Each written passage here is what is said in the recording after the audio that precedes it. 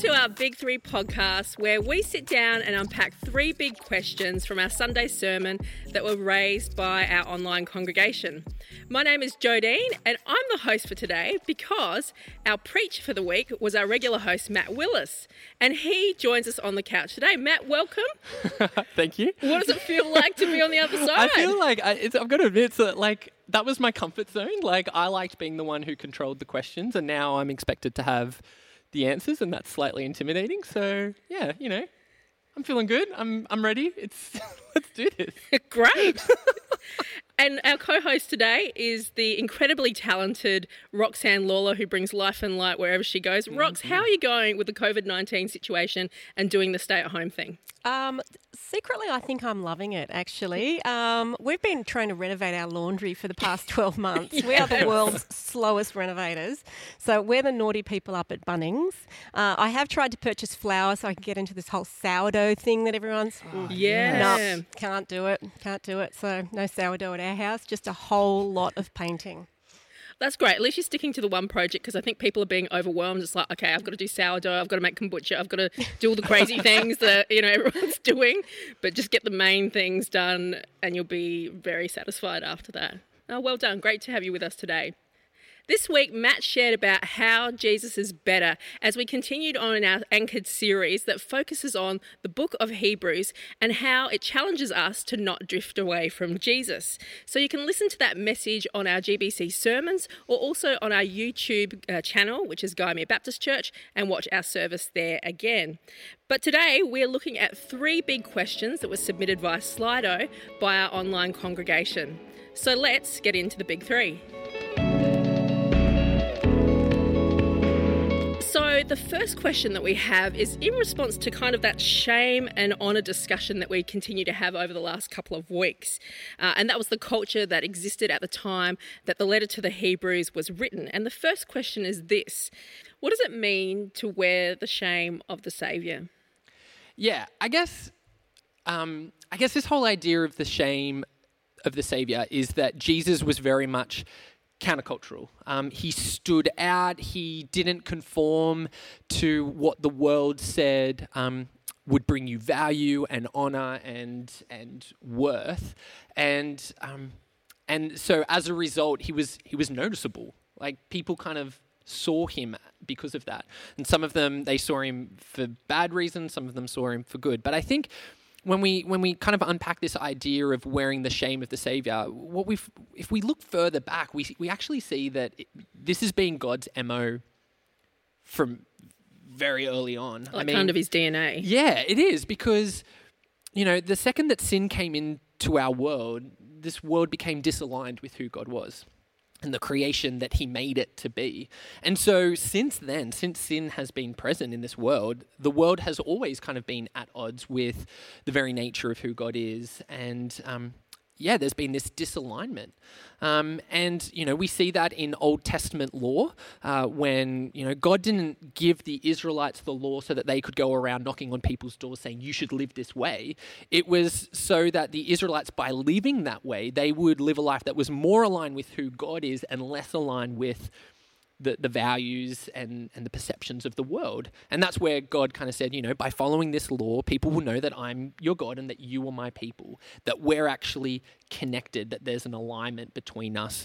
And as a result, you should stand out. Like, the nation should be able to identify you and identify the fact that because you're different, that connects you with me. And then I think Jesus, just reinforces this and kind of continues along kind of the company line, so to speak. Even the fact that he's the Messiah, his fulfillment of being the Messiah was done in such a different way to what, the Jewish culture believed the Messiah would be. Like, they thought they were getting this political leader, this guy who was going to rally the people and kind of overthrow Rome. And in comes this son of a carpenter who, grabs a few followers and just trots around the street, kind of talking to people who you shouldn't be talking to and challenging people that you didn't challenge and kind of teaching his thing. And it was just so different. And he's saying, I'm the Saviour that you've all been waiting for. And they're like, no, you're not. Because he was extraordinarily ordinary to some degree. And he was just so different to what they expected. And so if we're going to be followers of Jesus, it means the whole idea of wearing the shame of the Savior is that we too should stand out, and we should be countercultural. People should be able to look at our lives and kind of go, there's something different about you, and it's different to what this world would expect. And that should connect us with Jesus. It's that whole, you can talk the talk, but do you walk the walk? I mean, it's super easy for us all to kind of go, yeah, I'm a Christian. I'm going to pop that badge on and wear it throughout the day, and everyone will know that I follow God. But actually, is the way that you're living, are your actions and your attitudes actually reflecting God? Would people be able to know that you're a follower of Jesus if you didn't say it? Like if we weren't allowed to say I'm a Christian, would people actually be able to tell the difference? And James talks about this heaps. His whole argument is faith without deeds is dead. It's that whole, you should be living your faith out loud. Like people should be able to tell that you're a Christian through your actions, not just through your words. Because there should be this countercultural kind of disconnect between us and the values of the world. And that the world will question us on that. The world will be confused by that because it's not used to people kind of going, "No, I don't agree. I'm not gonna conform." But there's a bigger picture here. Jesus is better. The things that he offers us so much greater than anything that the world can offer us. And so wearing the shame of the Savior is a small price, I think, to pay, despite the fact that the world will question it and the world will be confused by it. But we should stand out. We should be different. Great. Yeah, there you go. That's Alignment. my little 2 cents. Rox, what's your take on this? Yeah, I think that wearing the shame piece for me is really interesting. I look back at that shame and honour culture that they were living in, and when you did something shameful, it didn't just rest on you. It was actually your entire family, your clan. They lived in a very collective society where we're very individualistic. If I'm shamed, well, it's just me and that's it. Whereas, for them, it was a shared experience. And so just keeping that in mind, it reminds me of when Jesus says to his disciples, if the world has rejected me and treats me poorly, well, how much more will they treat you and reject you, treat you poorly and reject you poorly? Because when we experience the shame of Christ, we share in his shame in that collective fashion, the way they did back then. And so sharing the shame of Christ collectively actually means that we are family with Christ. We identify with Christ as his brothers and sisters. There's a real intimacy to that.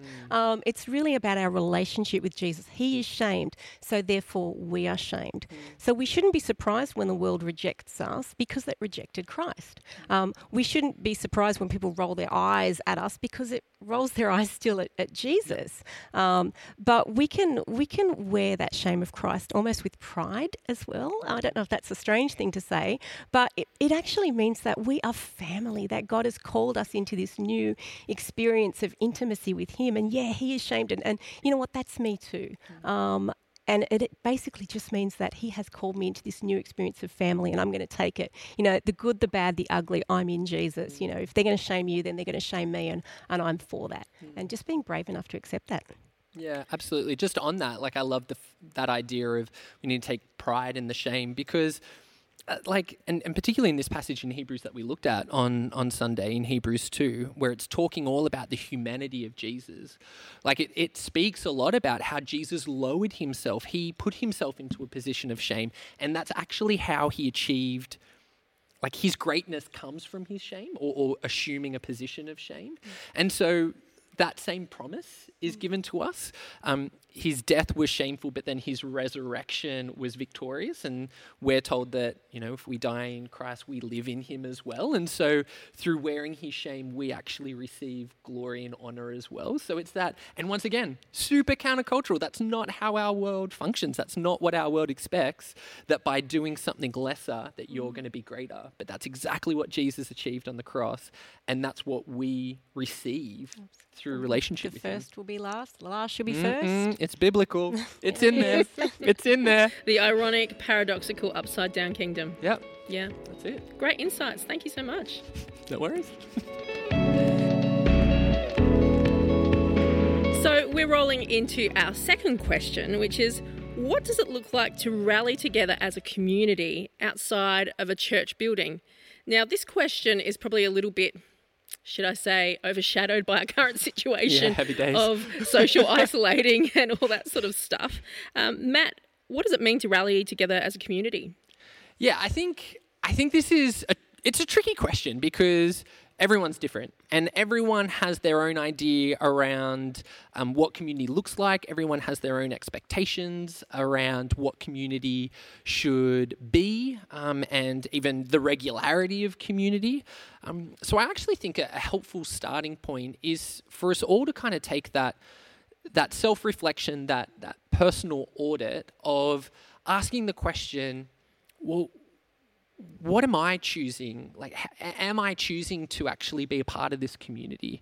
What's my intention to connect with this body of Christ, this community of believers? Because ultimately, the church is here, right? The church it's happening despite the fact that we're in a pandemic and we're not meeting physically. Like, the church is present. Like, In different ways. In different ways. But the church is present, and the church is made up of people who are doing the same life journey as each and every one of us. Like, we're asking the same questions. We're struggling with the same challenges. We're caught in that tension between God and the world and wearing the shame of the Savior and, those subtle temptations to drift away.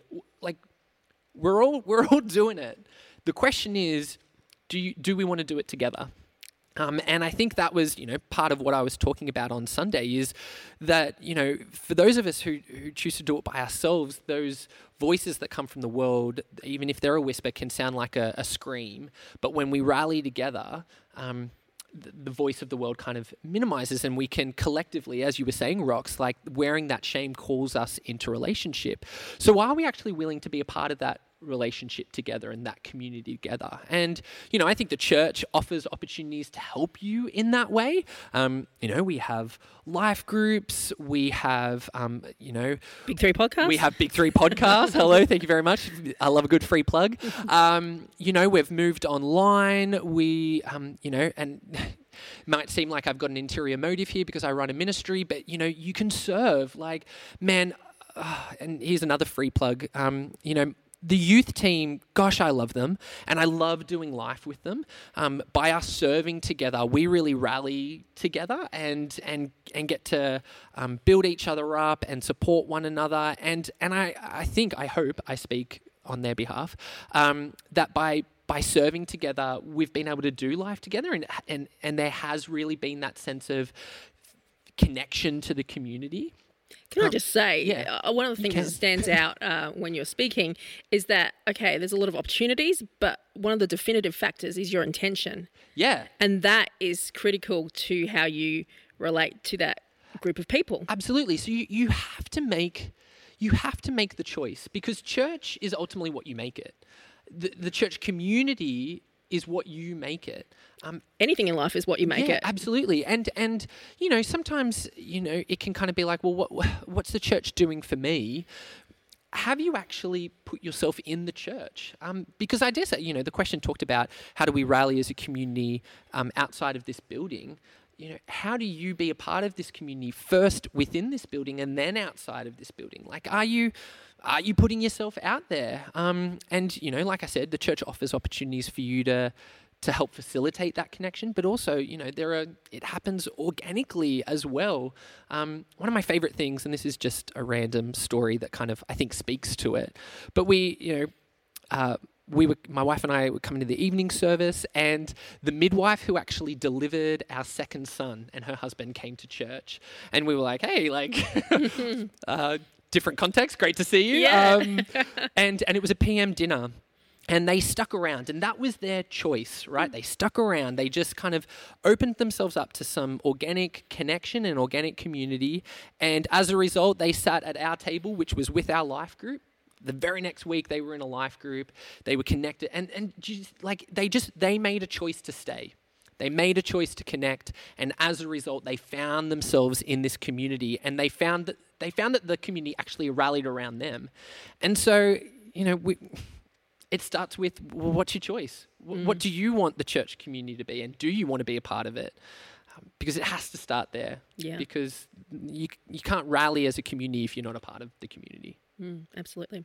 Rox, any thoughts? Yeah, I really like that intentionality piece, actually, and I think that's really crucial for the season we find ourselves in. Absolutely. There's a great expression that I always think of. It's that we judge other people by their actions, but we judge ourselves by our intentions.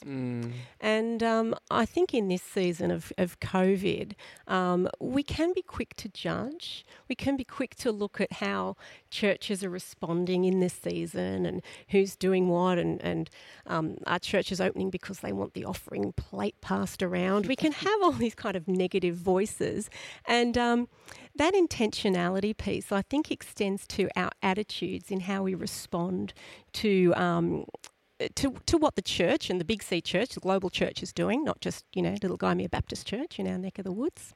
But that intentionality piece, I think, well, am I speaking life in my social media? Am I encouraging other churches? Am I getting behind and speaking life over different church activities, new ways of doing things, fresh expressions of the church? Am I being intentional in that? Or am I kind of, sulking in the corner with my arms folded, frowning and saying, well, that's not the way I think it should happen. That's not the way it used to be. So there's an intentionality that needs to exist in our attitude as well, and the life and the truth that we speak. And we need to be people who share hope and positivity in this space. And so for me, being part of this bigger picture of where the church is going, it's lending your voice to that positivity, being intentional in that, rather than sort of being a bit of a stick in the mud, drag along. There's something practical, I think, that we can do. And on that, I think that intentionality then continues into, I guess, ultimately what this question's asking is, how do we rally? I think how we rally is that we ensure that when we spend time in community together, whether it's just one-on-one or as a group, that we're actually having intentional faith conversations. Asking the real questions. Getting about the business. Man, and just to show behind the curtain, as a staff, we have our morning Zoom meetings where we break off into rooms and pray for one another. We show each other our fingers, don't we? Yeah, fingers. Like, fingers. How you going? I'm a 4. How you going? You're fine. All that kind of stuff. But how often maybe it's just me, but, I get into that breakout room and we're meant to pray, and really it's just hey, how you going? And we ask, how's your day been? What's going on? What's going on? How are you doing? Yeah. The how are you? But and then the 1 minute countdown comes on. It's like, oh, we actually haven't prayed for each other. Whoops. And, we kind of laugh about it. But I think we do that too often. In a number of areas of life, we may have close friends who are Christian, but are we actually going, hey, how's your spiritual life how is your walk with Jesus going? Yeah. What's going on? How is coronavirus impacting your relationship with God? Is it strengthening it? Is it weakening it? What was it about the message this week that stood out for you? What are you reading? How can I pray for you? We don't ask that question. I feel like we feel awkward even with people who believe and declare the same things as us. And isn't it funny? We have a sense of shame about it. We're talking about the shame of the Saviour. It's we've just got shame in our general life. But it's true. And so, once you've intentionally made the decision to be a part of the community, that's only the first step. Yeah. Then it's about intentionally saying, hey, I'm actually let's have a real conversation. And, that doesn't mean you don't do that with everyone, and I get that. But who are your people? Who are your people? Who are the people in your community who you can say, I'm going to rally around you, and I'd love for you to rally around me. And let's just be real. Let's just talk about faith, because it is hard. Anyone who says that faith isn't hard, I don't know what's going on for you, because I work in a church. I hang out with Christians every day, and I struggle. There are days that I struggle. I know I'm annoying at times.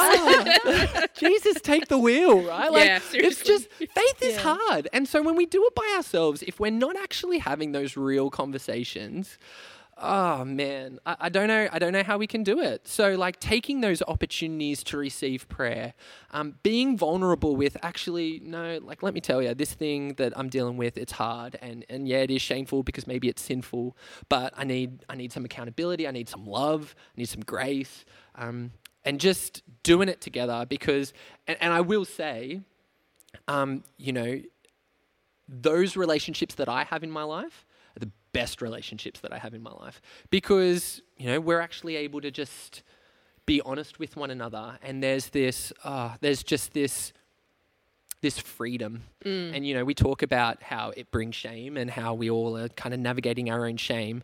When I actually put all my shame on the table, that's when I feel the most free from it. So are you being intentional about being a part of the community of God? And then once you're in it, are you being intentional about using that community to rally around them and to allow them to rally around you? I think so good, man. And to stay and be on purpose and become a whole life learner in that community. And just all of our values, go figure. Like that's how you could rally together as a community. It really sounds like you've experienced that though. You've experienced the lack of it and you've experienced the richness of it. And I think everyone has it. And that's why we're hungry for it. Yeah. Right? But the veil is thin between talking about the natural and talking about the supernatural, the spiritual. Yeah. And the line is there and we come close to the line, but sometimes we don't cross the line. But in your experience, by the sounds, and in my experience, once you've crossed the line and you've said, actually, can I pray for you? And we're going to do that right now. Or how you've asked the question or you've keyed in on somebody's need, it actually becomes easier the next time and the next time and the next time. And then it becomes, how did I live without this? How have I had relationships without inviting the Holy Spirit into this space? Yeah. And it sounds like that's what, like your great relationships you're talking about, they're the ones that you're inviting God to do that work in, and you've crossed that line or absolutely gone through the veil. And I guess it's just a really great observation that things that are often hard and difficult at the start can often be the best things that you have in your life. So great way to finish up on that question as we roll into number 3. So our third question from our congregation is, how do we approach the topic of faith to people who have already drifted away? Rox, Yep. I'm going to start with you. All right, cool. Well, I often think about something that Mark Rader says, and he says we're actually called to be a witness. We're not called to be a judge. We're not called to be the one that decides the case. All we are called to do is to be a witness for Jesus. And that means just speaking about what we've seen and what we've experienced and what we've heard, our reality, and just sharing that. And I think when we live our lives, we need to do that as Christians in a way that's quite transparent and quite authentic.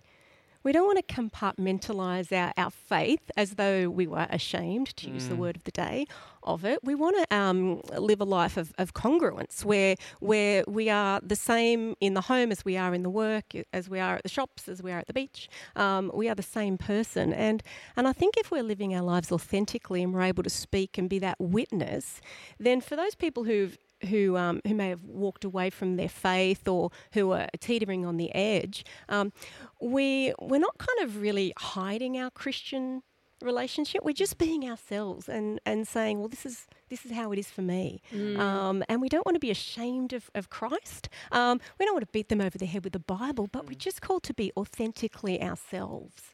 And I think that's really all we can do. We're not responsible for other people's faith. That's there between them and God. But we are responsible for being loving and being caring for others, to put them before ourselves, but also to live our lives authentically and not to shy away from the fact that we do love Jesus and he is alive and active in our lives, and that's what we've experienced. I love that. That's great. It's a really interesting point, isn't it, that throughout our lifelong journey, we are constantly reconciling our identity and who we are through all different stages of our life, whether it be in adolescence when you're a kid and working out who you are, to your 20s and 30s, and even, in later life as you are older and maturing, let alone put an overlay of faith on that. And understanding that new character and image that we talked about earlier in question 1, it's a challenge, but I think I really like that direction of the congruence in life, because if you're living it from the heart, it's going to overflow into every area of your life. Matt, what are your thoughts on this? Yeah, I think like something that Rox picked up is that idea of it needs to be free from judgment. And it's a random place where I heard this from, but I heard Kristen Bell say that her therapist once told her that honesty without tact is cruelty. And I think sometimes, the truth of Jesus is ultimate. Like it is truth, and we want to speak that truth honestly into people's lives. But sometimes, if we do it without tact, it can be quite cruel. Because really, for someone who is drifting away, and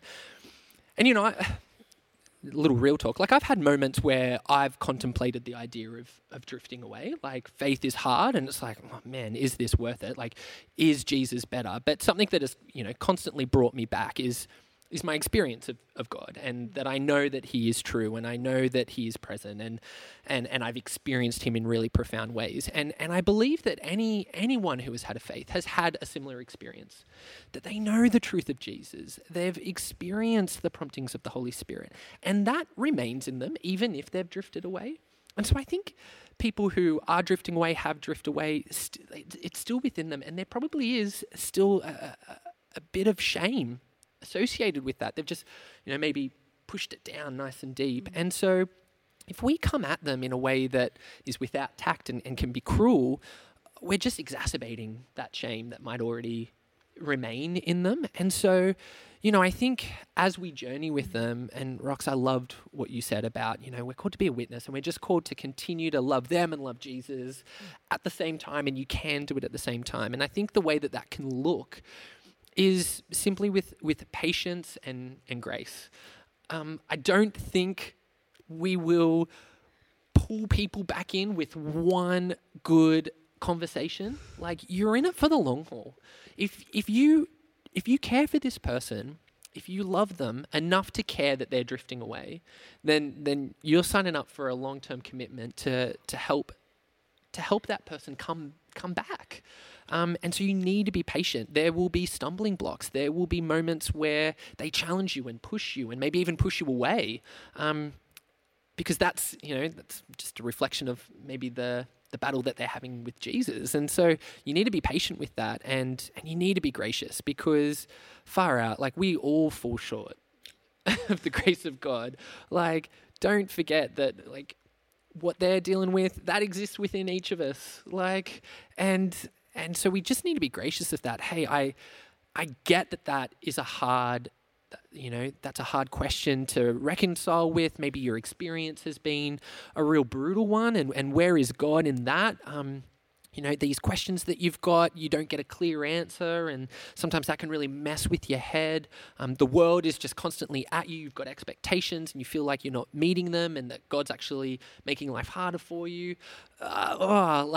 We've all had that internal thought, and we've all battled with that, I think. And so being gracious and being like, I want to validate how you're feeling. I understand where that's coming from. I love you. I love Jesus. This is what Jesus tells me. This is, how I live in that tension. And appreciating the fact that just because you live in it right now doesn't mean that they're going to pick it up and run with it straight away, and that you just got to be that constant. You just got to be that constant, and that's why the patience has to be in that as well. Can I ask you both a question? Can you think of a time, if you can reflect back, where maybe you have drifted from your faith? What was it from other people that encouraged you forward?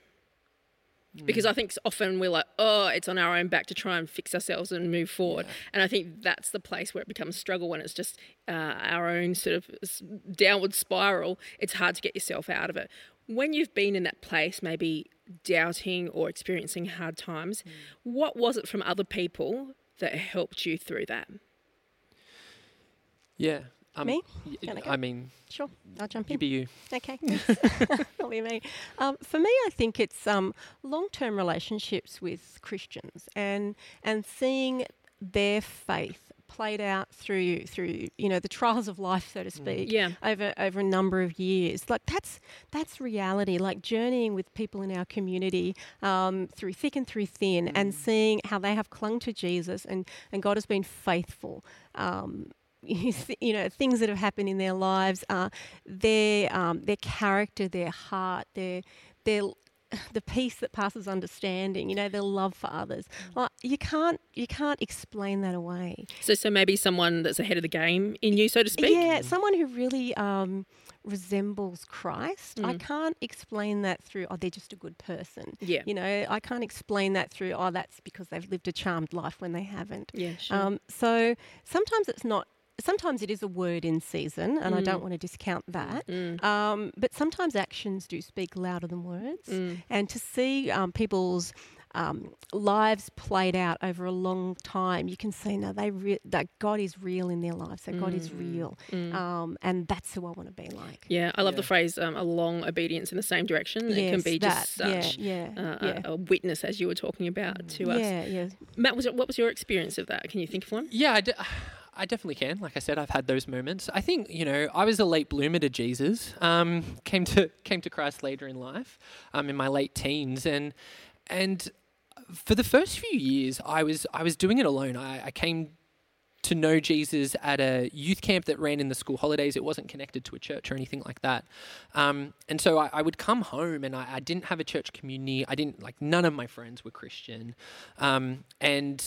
And so, I fumbled my way through it. I was like, I want to follow God, but it's super hard. No one's supporting me. What changed it for you? What changed it for me was I had an intentional friendship. One of my best mates, who actually really, I would say, led me to faith, because as much as I knew who Jesus was, and I was trying to get to faith, he really got me over the line. And it was because he was willing to be vulnerable. He was really willing to be intentional. We shared our stories. We shared our struggles. We saw the similarities in them. And we just kind of carried each other through that hard season. And it was, far out, it was invaluable. It was just, I saw so much of the faith that I wanted in this person, and he really kind of allowed pulled the curtains back. And because I think sometimes we can look at people and we'll be like, man, you've got it all sorted out, and so I'm not really willing to be real because you don't have shame, but I do. And he just pulled the curtains back, and he's like, yeah, check it out, here it all is. And it was like, man, thank you, because I just felt so alone in everything, and just having that, even just one person. I still didn't have a church community, not for a number of years afterwards, but just having that one person changed everything for me.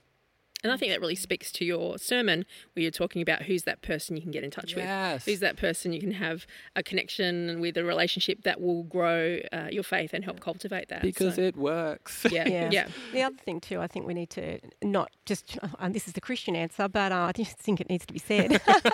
Fickle. Just don't discount the power of obedient prayer. If you've got someone in your life, your children or your, friends that have drifted away from God and they've shut the doors and off they've gone, don't discount faithful prayer. I have seen people who have been walking, completely in the other direction away from God, turn back to God and have their lives transformed through the power of the Holy Spirit. And, suddenly they're evangelists and they can't stop talking about Jesus and will not shut up about him. And I've seen that done through the power of just faithful prayer. So I just want to give a shout out to, all those people out there that are, feeling just, all cut up because, their kids are away from the Lord at the moment, or their friends are, or their spouse or whatever. Just God is faithful, and he hears the prayers of the faithful. So just keep at it, my friends. Great way to finish up. Well, thank you both for sharing your thoughts today and joining me on the Big Three. If you want to be part of our Big Three conversation, then join us as part of our online services at gbconline.org.au, and you can click on the QR code, which will take you to the Slido platform where you can ask questions. And just a reminder to those who are listening to our audio podcast, you can actually join us for the Big Three podcast through video that's viewed on our gbconline.org.au platform at 7 p.m. on Wednesday nights. If you've enjoyed the Big Three podcast, then please take the time to give us a star rating and be sure to subscribe to stay up to date with future episodes. Thanks so much for joining us for the Big Three this week, where we take a deep dive into God's invitations for us all. And remember, there's no thought too big or question that is too big. See you later.